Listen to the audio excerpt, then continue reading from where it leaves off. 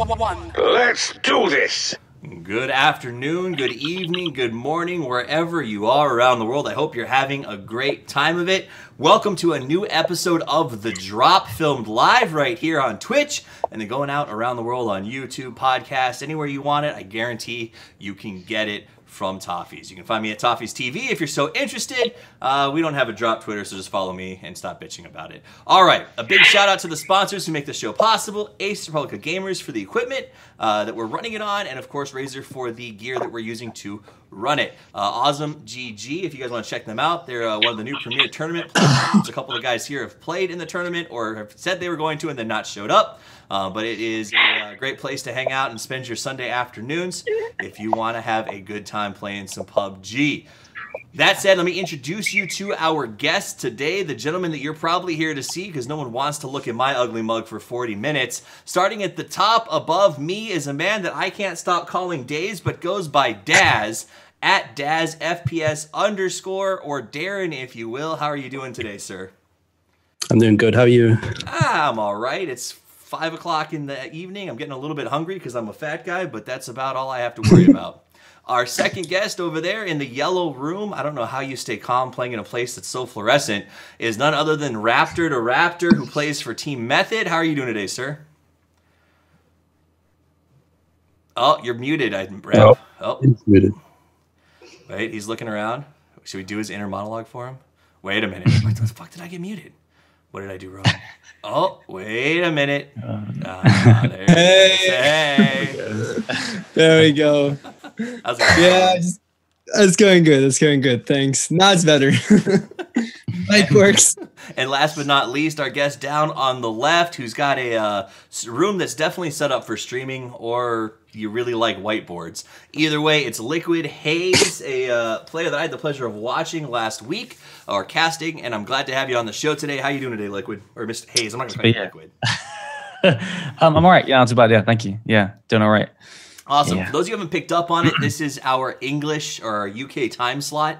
Apparently, a lot of the pros are coming out of the UK and European area, which has made it a little bit difficult to do our show at the normal 11 p.m. time slot. So we're going to, every once in a while, switch it up, do this spot here, and I'm going to try not to mess up the conversions too much in my tweets, even though I'm terrible at that thing called mathematics. That said, let's jump right into talking about the game. That's why we're here.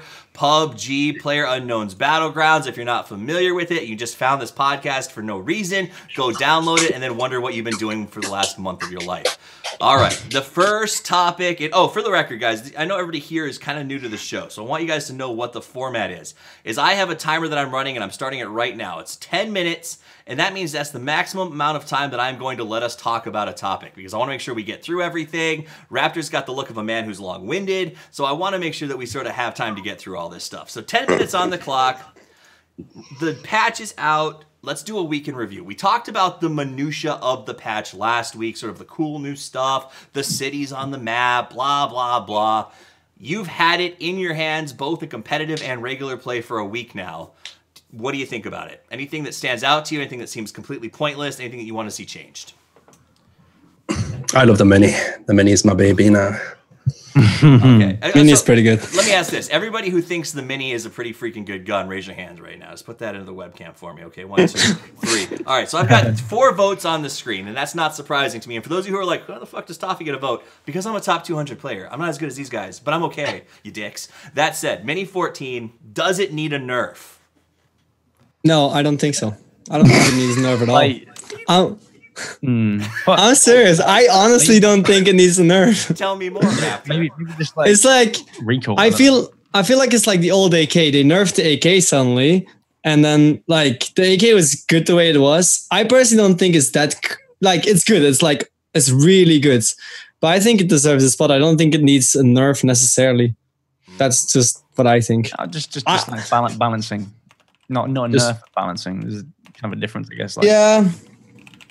Like, I don't like. Yeah, it is super strong though. It's like really, really strong. there's not much recall to it. That's the issue, I think. I think that. Yeah.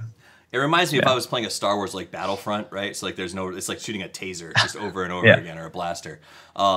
I mean, do you think that that's it? It's loud, right? Like that thing when somebody shoots at you with a Mini 14, there's no mistaking that that's what's being shot. So I don't know. Does sound and echolocation, I don't know what you're gonna call it, but the ability to know where they are immediately make up for the fact that it's such a strong tap gun, or do you think it really needs to have a little recoil added? No, really. I think it needs a little bit. It needs a little bit of recoil added for sure. Yeah, not as much as the SKS, but just like just a bit more. I dig that. It's a bit silly. Yeah. Okay, so and let me ask you this: you brought up the SKS. SKS had actually gained popularity a little bit before the Mini 14 dropped when they added the tack stock or the vert grip attachment. A lot of players have started to prefer it over the car in terms of multifunctionality. That's dropped off a lot because it feels like the SKS just has so much bullet drop and is so slow by comparison. Does the SKS need another buff? I mean, is it like right now? I don't use a 7.62 gun. Period. Is there? How do you guys feel about the state of 7.62? Let me ask you. I think it's fine. I think the SKS is fine as it is. Yeah, I'm just upset about the AK. That's about it, right? Okay. Let's talk about the AK then. You bring it up. I'm going to jump on it. AK nerf. For those of you who are listening that are casual players and aren't addicted to numbers like we are, there was a change to the AK that was sort of, I don't want to say sneaky because it came out on the extended patch notes, but for those of you who don't know, there's 2 patch notes. There's the ones you see that are posted on Reddit generally that have sort of a, hey, here's some changes we made. And then there's the one you have to dig into like PUBG.me to pull out. And that gives you the numbers. So the ADS recoil kick animation went from 0.18 to 0.3. So it almost doubled in terms of the recoil animation. And the bullet recoil per switch went from 3 to 2. So from my understanding, what that means is it used to get 3 bullets on and then your deviation would happen. So you could get a triple tap pretty easily. Now after 2, it deviates. So it's a lot harder to control that recoil. Do you guys still use the AK? I mean, it was a preferred gun for a while. I use it still. I got like a double kill yesterday. Easy spray with it. It's pretty nice. Okay. It's not as good as it used to be though. Like it's a lot harder to control. Yeah, it's extremely horizontal. Just go left and right all over the place. It's I don't know. They just made the tapping. They made that worthless. Basically, like it's good for like having a secondary if you use it as a spray. Like instead of like any SMG or any shotgun or anything, you just use it as a spray, and that way the recoil doesn't matter that much. But yeah, you just can't use that long distance pretty much at the moment. I agree. Yeah, I only use it as a second weapon, like just for close combat. Hey Raptor, I don't have the ability to turn you down individually here. So if you hold on just a little bit, unfortunately we use Zoom for web conferencing and it doesn't have a ton of volume controls. I think if you're doing this in a corporate environment, you just lean back, Joe. Let me fix this. Give me 1 second. Right. I'll get it fixed. Take a look at that. So the AK is still decent at a spray down. So let me ask you this. When you see someone approaching and you think to yourself, am I going to push my range weapon? Like I'm assuming you're using either a sniper rifle or an M16 with a 4X plus on it and an AK. At how many meters do you decide to yourself, it's time for the AK red dot over your ranged weapon? I think 50 meters. 50? Yeah, I'd say, yeah. 50 to 100. Yeah, well, not 100. Yeah, 50 is good. Yeah. Currently with the 50, if it would be back to old AK, and I think they're going to revert it, or they should at least, then you could go long. Okay. You can't control those size. Yeah. Okay. So, perfect. So that makes sense to me. I'm still working on the mic a little bit from Raptor over there. Is it too loud still? Yeah, it's still pretty epic. Am I good? I think I know why. It's a little bit high, but not unbearable. Raptor just makes me want to let me turn it down. Stop bleeding. So while you're doing that, hey, we talked about the AK, we talked about the Mini 14, which I think everybody can agree is an absolutely fabulous gun right now. And it's one of those things like when you play with a pub and one pops up, everyone fights. Right? In the old days, you'd be like, I found an SKS, and the guy with the 8X would be like, okay, here, take the 8X or whatever. Now that's like, well, I already got the compensator and the extended mag. Well, I've already got the scopes. You should give me the Mini 14. So everyone loves that thing. Fog. What are your thoughts on the Fog? Does it need to be nerfed? Does it need to be taken out? Is it just sort of funsies and it'll never be in competitive play?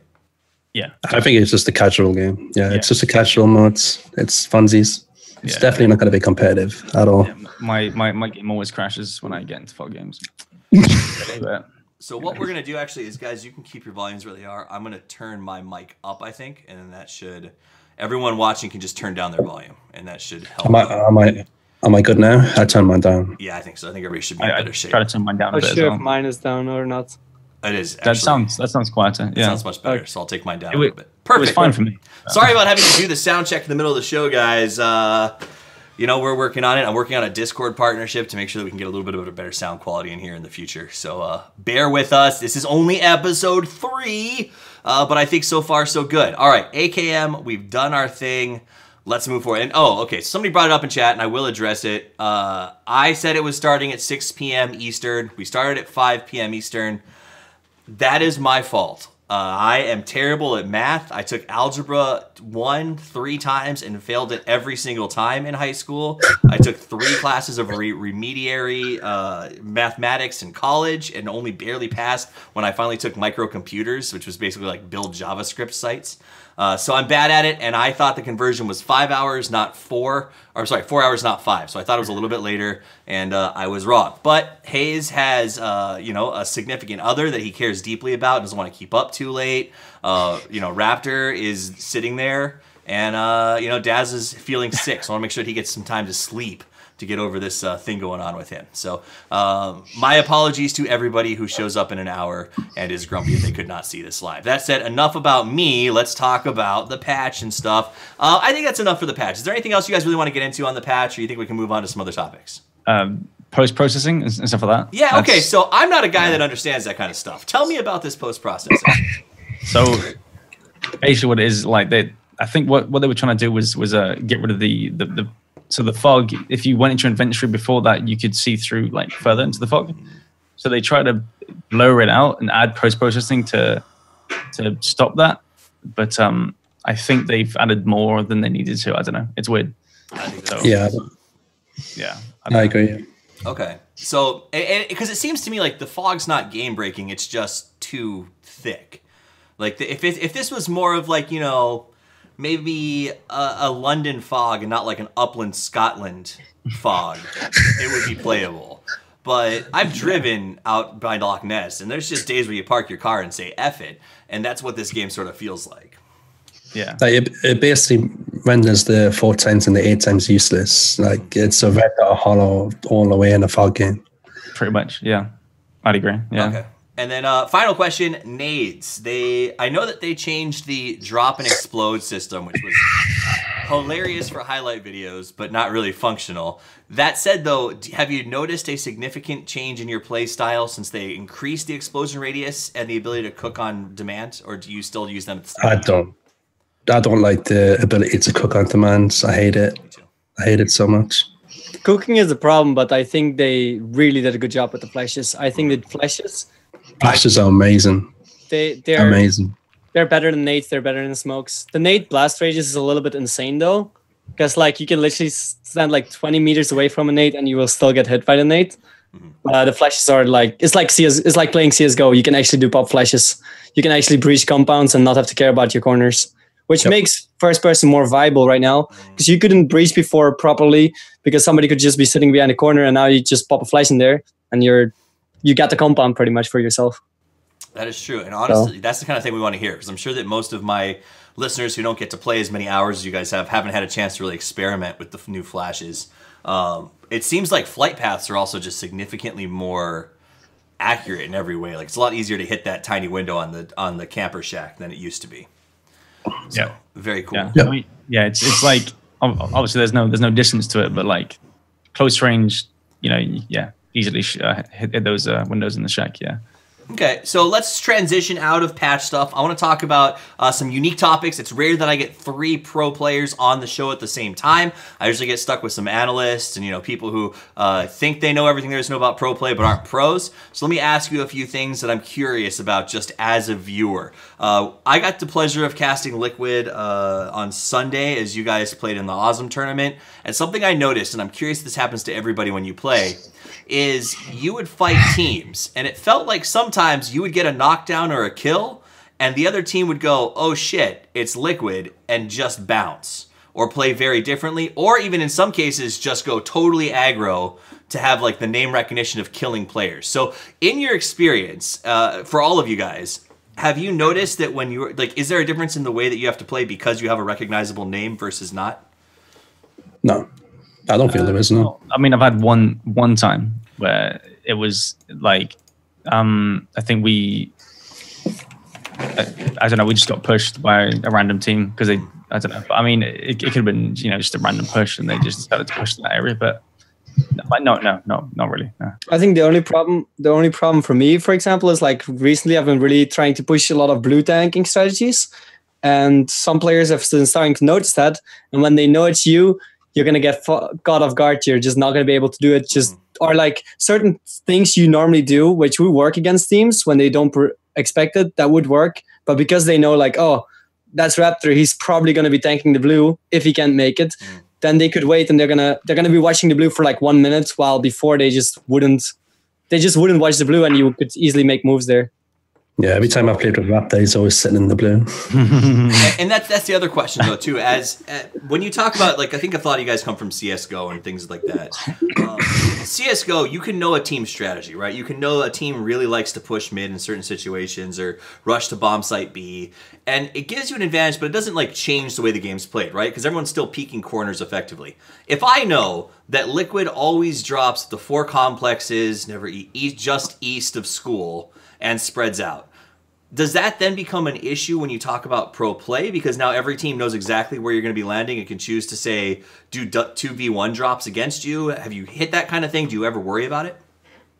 Not like, I don't know, like I guess if teams go through VODs, which I'm sure they do, like they'll probably realize that. Or if they watch the show, sorry, my bad. Or if they, if they want to challenge us, then they can, I guess. I don't know, but it's relying on like at the start of the game, it's all RNG anyway. Who gets the gun first. I think it's also a little bit too early for this. Like, I think the pro scene is still developing, so it's like there is like some teams that are like starting to grow. So you start to notice like Liquid, Kingwin, like all the teams are starting to get a platform, but at the moment it's still unsure like who are the pro teams. That's why you see like so many lineup switches and stuff, because it's turning into an established esport slowly, but it still needs a long way before people can think like, okay, we can counter. People still need to figure out the strategies as well. Right. So if you don't even know your own strategy, then how are you going to counter somebody? Do you guys, would you take fights early on? Like, is that something that you look for, or do you prefer to make sure that you guys are at least close to an optimal build before taking a fight? I mean, if somebody jumped in to go up against you in that situation, is that something where you just bounce, or is that like, okay, yeah, we can win this with with whatever guns on the ground? No, I'd say we. I mean, generally, I think we'd avoid it. I don't know. I'm not sure what. Even if you drop in a big city as well, all teams avoid each other pretty much. I'd say our team would probably fight it personally. And I think it varies. Like, I think that a lot of people watch the big streamers out there who maybe aren't necessarily on teams or on a different kind of team. And those guys are like, the second I drop, I want to start to blow somebody's head off. And they think to play that way. But I think it's interesting. A lot of the pro teams, half of them sort of have that mentality of, I'll take the fight because it saves me loot time, perhaps. The other half seems to be of I don't want to waste my meds yet. I want to get the heck out of Dodge and sort of reserve fights for when they're best for me. So that's pretty interesting. Now, Raptor, you brought up the idea of this being an emerging esport, and it's sort of in its birthing phases. And that, I think, is something that we definitely want to touch on as members and leaders of the team, as guys who are sort of newly minted pros within PUBG. Because, when we talk about, when I cover Dota and I interview somebody, they've been playing pro Dota for, 7 years. And in esports years, that's like 35 years. So for you guys, in esports years, you've been playing pro in PUBG for like 6 months. In regular years, you're probably, time, it's about a month and a half here. What's important to look out for, do you think, going forward in terms of literally everything? Is it important to look out for tournaments being responsible? Is it hard to find tournaments to play in? Like, what's your primary focus as a team right now? I think just training. I think everybody just has to train at the moment. I think like it's like you can't. When it comes down to beginning teams, what you have to be careful for is, of course, the contracts, because a lot of new organizations are trying to fuck over players. Mm-hmm. That's what I've been noticing a lot.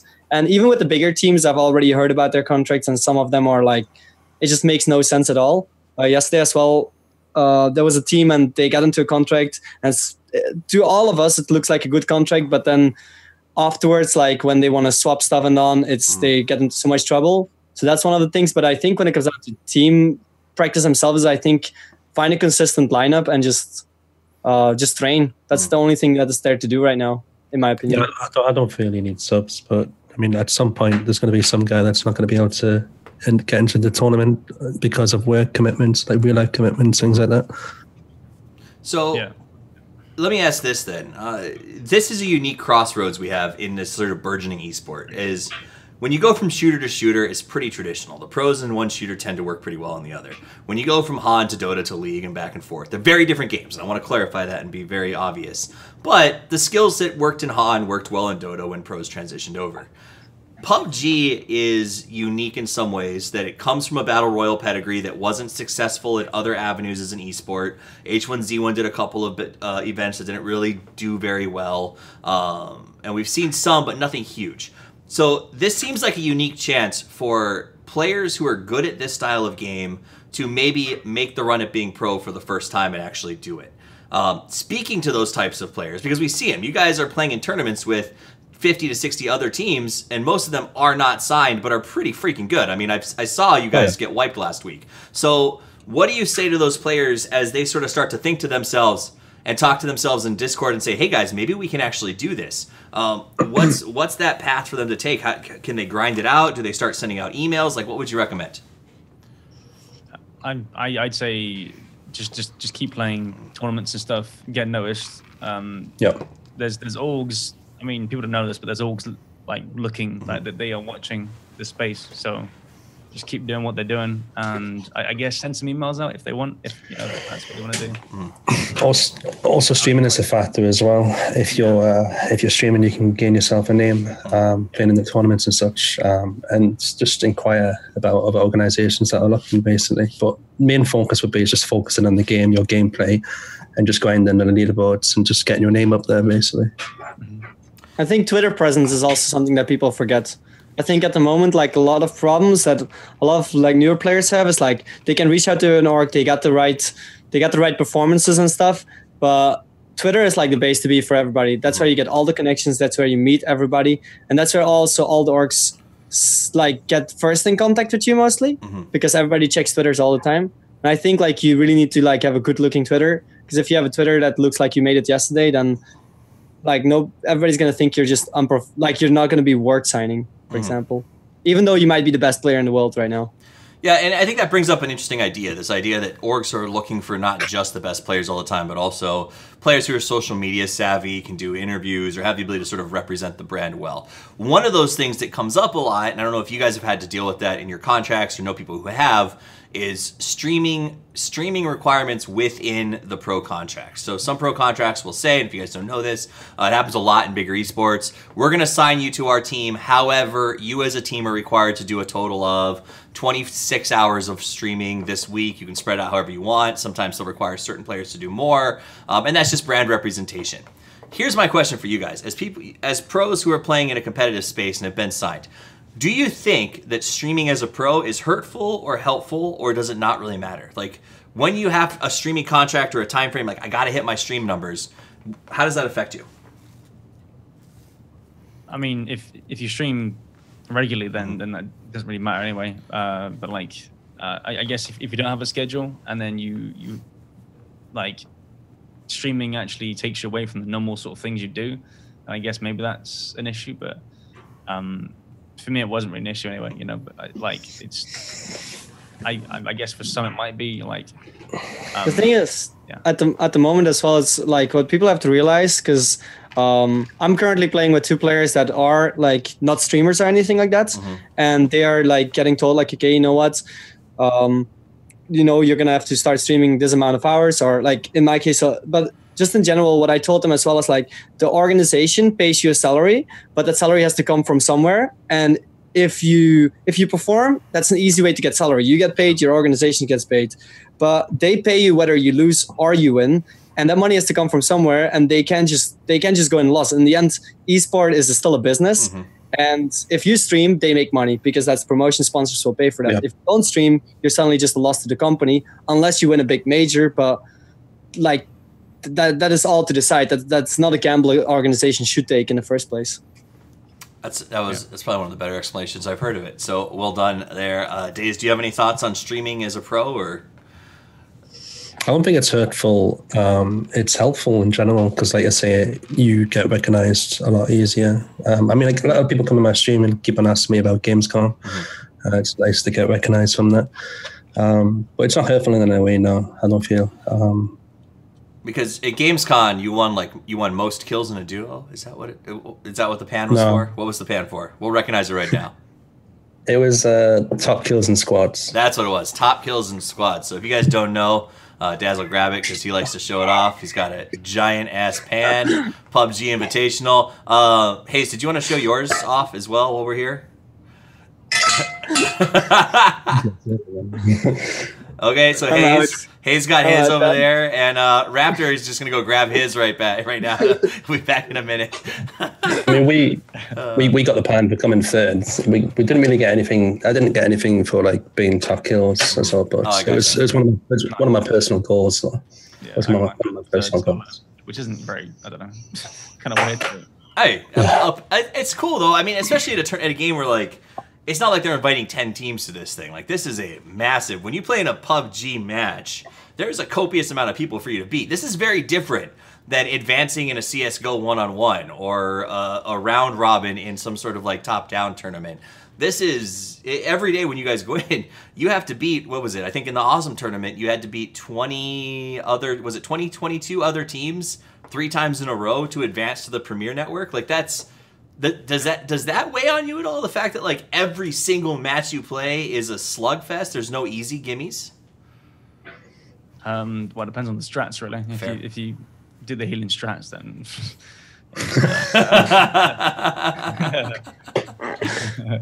you get the. I think with this whole thing is like really easy to get disappointed though. Like for us, for example, last Awesome tournament we did really bad, and for me personally, that was like. Damn, I'm like super disappointed but it's hard because you're against so many teams. So obviously there's a high chance you're not gonna win. Mm-hmm. But still, like even third, you could be satisfied with third, but you will always be disappointed. And there's always gonna be 19 teams who are not first place. So yeah. But there's definitely huge competition in Awesome tournaments for sure. I mean, my favorite Awesome tournament was when we won it, but we were like 1 point ahead of King Green. We had the same amount of kills as King Green. We won 2 games in a row. They come, I think it was second in a row, and then they got a better third place than us on the third game. But that was intense because our fate was took away from us on the third game because we had a bad game then. But then one of the other teams saved us. So let me ask you guys that since I have you here, I know that all of you have played in a lot of different tournament formats so far and had experience like sort of, it's the Wild West out there, right? In terms of tournaments, scoring, formats, views, all of this stuff is all over the place, and every tournament is trying to come up with what's the best system. I know Bluehole's watching constantly, so there's also sort of that stress on tournament organizers of like, how do I find the format that Bluehole goes, yeah, this is it. What do you guys seem to like? What formats? What scoring systems? Do you like this best 3? Do you prefer a best of 5? What do you think? Like, I personally like. I mean, best of 5 was pretty exciting to play in the Curse Trials. Yeah, that was I feel that should be more used in the squads as well. I like Awesome's score system. Mm-hmm. Kills mean a factor. It means it gives teams initiative to go out and kill people, basically, instead of sitting in the compounds the whole game. Yep. But yeah, I really like the 5 games, even maybe at 6, you know. Mm-hmm. Yeah, I mean, it's not like a best of, you know, like this many games. It's not like CSGO where you can have a tie, right? It's points. So you can have like 6 games, you know, and there's not going to be, well, I mean, there might be a tie, but highly unlikely, I guess, right? I also like the times 2 AR from Curse Trials. Curse Trials. I call it that. I don't know. I seem to think it relieves it also makes people more aggressive as well because they have the actual things to shoot people with rather than just like UMPs and shotguns. Just like just gonna sit here and. I think because we're so early in the game, we just need to test all different sort of settings and find out the balance. Like CS, did when they did the MR12 or MR15 and.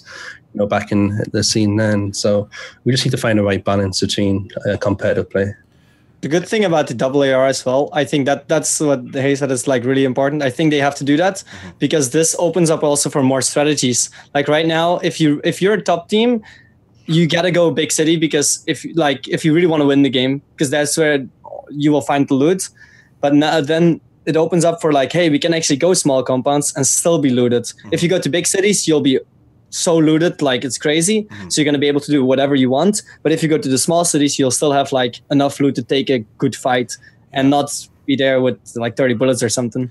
It also spreads out the teams as well. So there's more areas that I guess to go to, right? So it also, I think I've been watching for a while, and I used to be against this 2x AR idea because I moved to PUBG from a strategy game, so I love the idea of like not starting the same. Remember the old days when they nerfed ARs in the very early patch, and like you had to win games with submachine guns for about 2 weeks there because they was just so hard to find guns. That said, though, I think you're on the right track here. The idea that maybe in squads it would even increase the action if ARs were doubled. Because we watched a game last Sunday where everyone was just taking forever to come into the circle, and I realized as I checked each player, well, it's because a lot of them are only running one AR right now. So they're going to small complex after small complex going, I need my spray down weapon like up and running, or I need my scope before I can go into the fight. I think that the other side of the coin is in duos, maybe that doesn't necessarily need to be the case. It seems like in duos, it's a lot more open to sort of fighting for your gear versus looting for your gear, if that makes sense.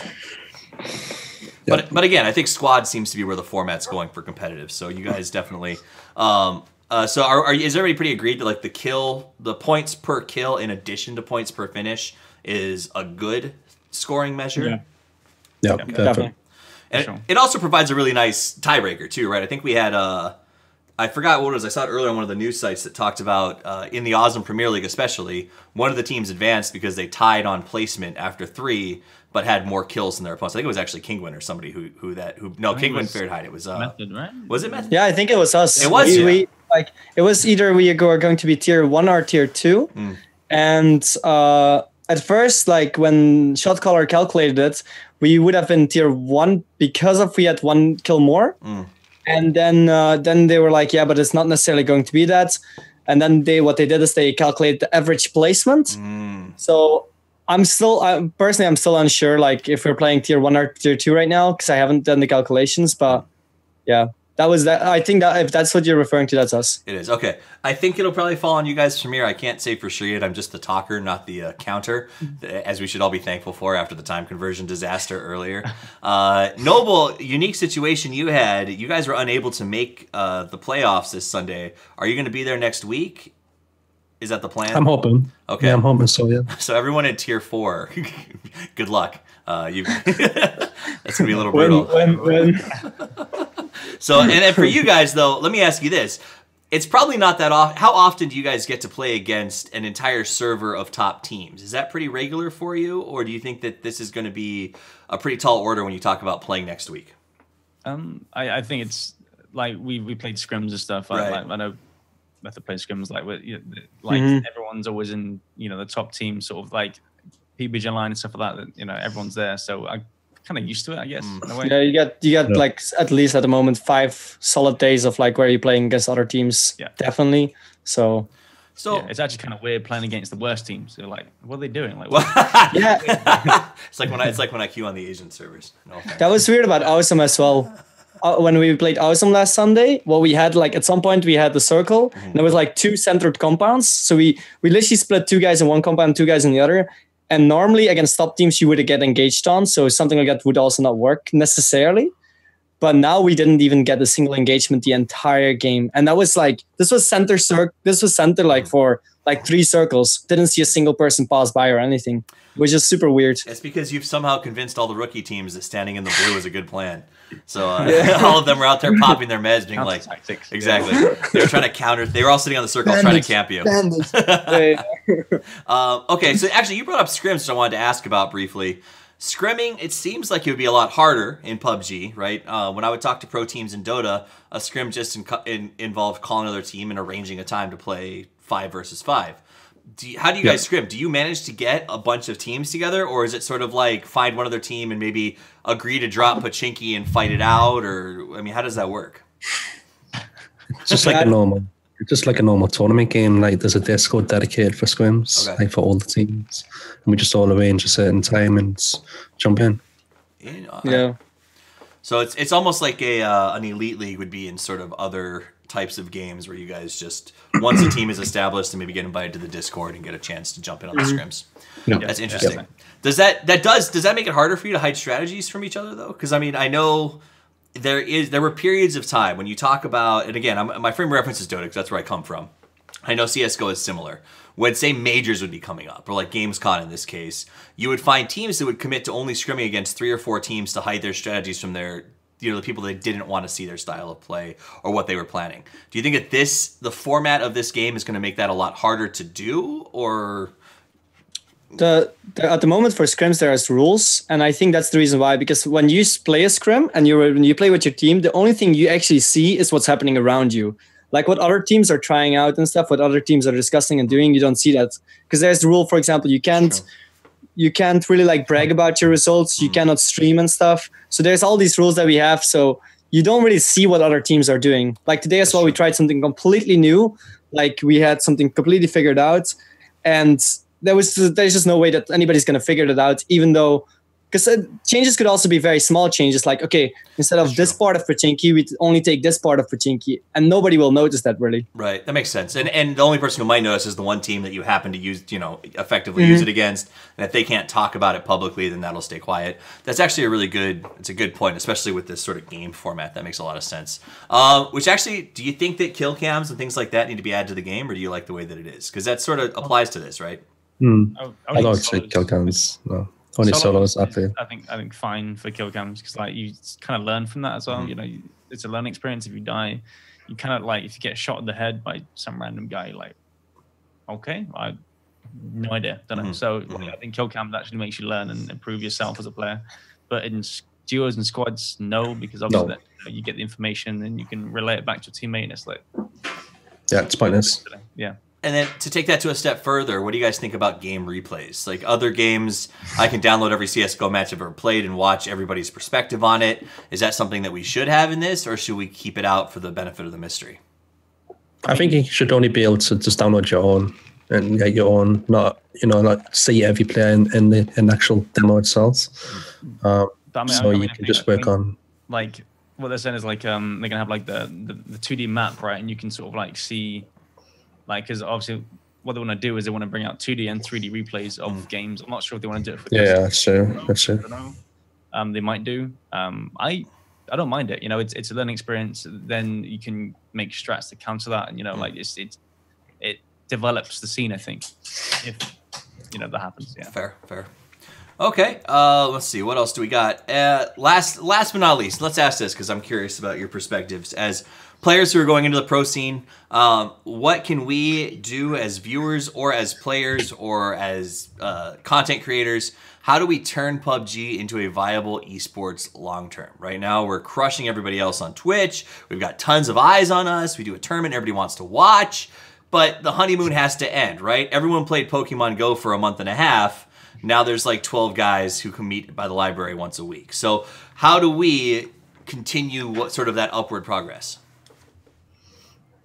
I think supporting the right tournament organizers. I think that's definitely a thing right now.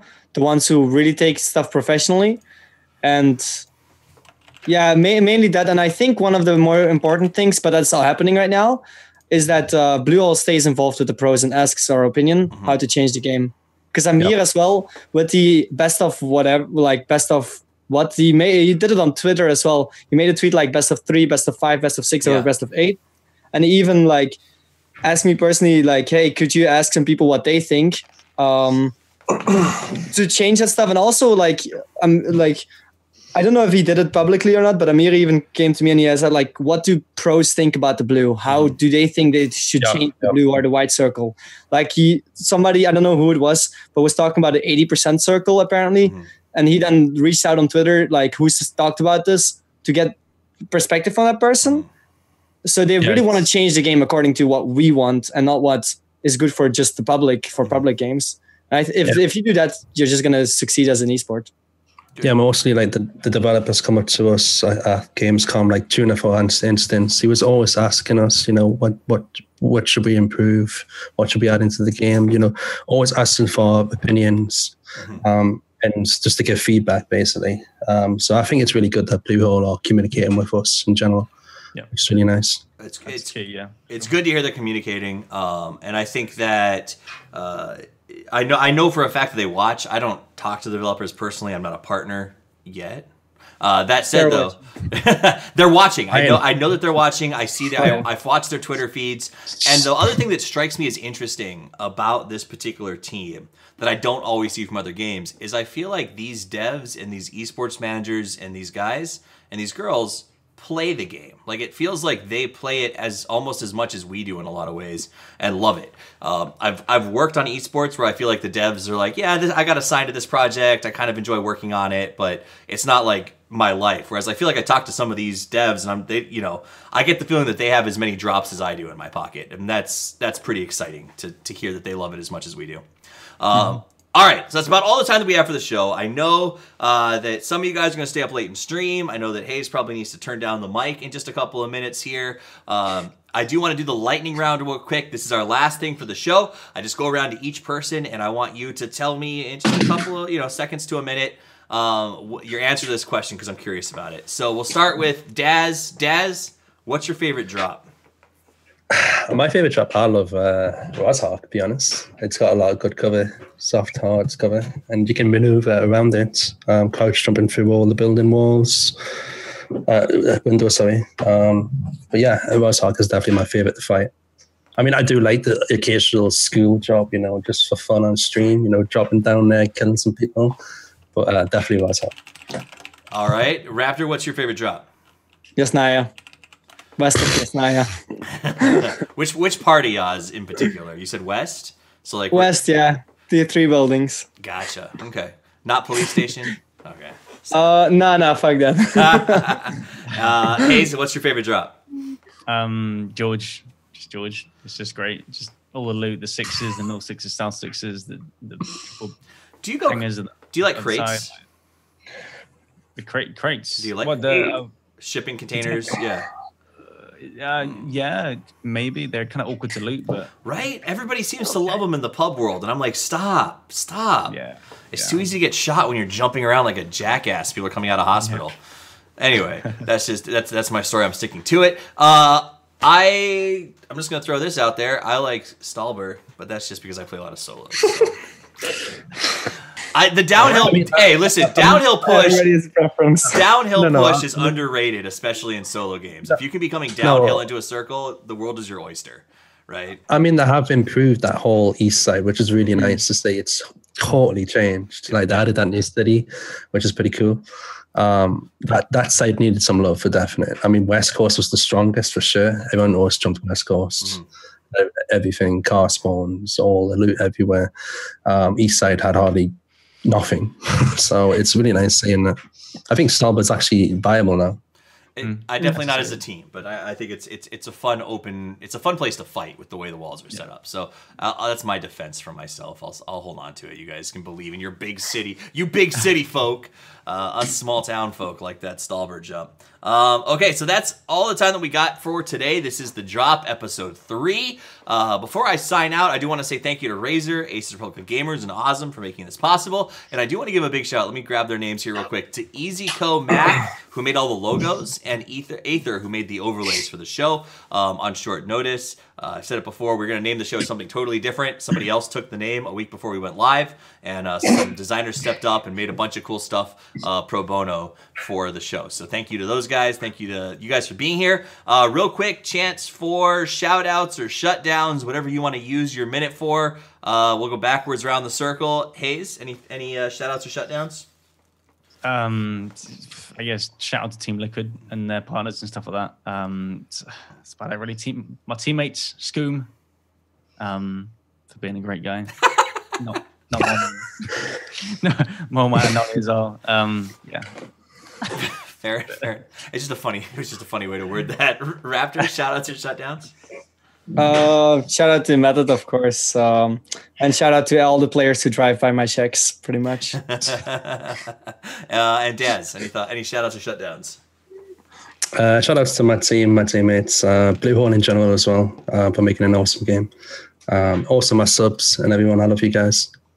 Awesome. So to the subs, to the developers, to the fans, to the teams, we Still love you all. As do I, and I'm going to take that chance as well to say thank you to everybody who's listening. If you're listening live, thanks for being here. We appreciate it. Sorry about the time frame switch up a little bit, but I'm glad you guys were able to catch up. Feel free to follow or sub if you feel totally into what we're doing here. A big shout out to those who are listening on YouTube or on the podcast. You can get it on Podbean or iTunes. Just search The Drop. Both have RSS feeds available, though I do ask you throw a review our way if you like the show. That said, I do want to give a quick plug for our own benefit as much as it hurts my soul to do so, and that is if you like the show and you want to see it continue and keep doing what we're doing, patreon.com/toffees. It's very simple. We're not asking for much. It costs me about $50+ a month to run the show and hosting, and I've got, I don't know if you guys know this, I have a 3-week-old baby and a 3-year-old as well as a wife and a whole lot of other things. Thank you very much. But every time I have a new kid, I remember how much diapers cost. So any little bit helps, guys. I appreciate you being here and hanging out. You can find me at Toffees TV. You can find Daz at DazFPS_. You can find Raptor at Raptor. And you can find Liquid at Liquid HayZ, HayZ. I assume that, is that Raptordaraptor like a spinoff on like Parappa the Rappa, or is it just you? Nah. Okay. I just thought Raptor was boring, so I thought let's add in the second Raptor. It was just a boring name, Raptor, so I was like, let's just add more to it. Jeff Goldblum would not agree with you. 2 Raptors is always worse than 1, he would say. That said, guys, have a wonderful evening. Thanks for tuning in. Go play some more PUBG. And as always, Toffees out.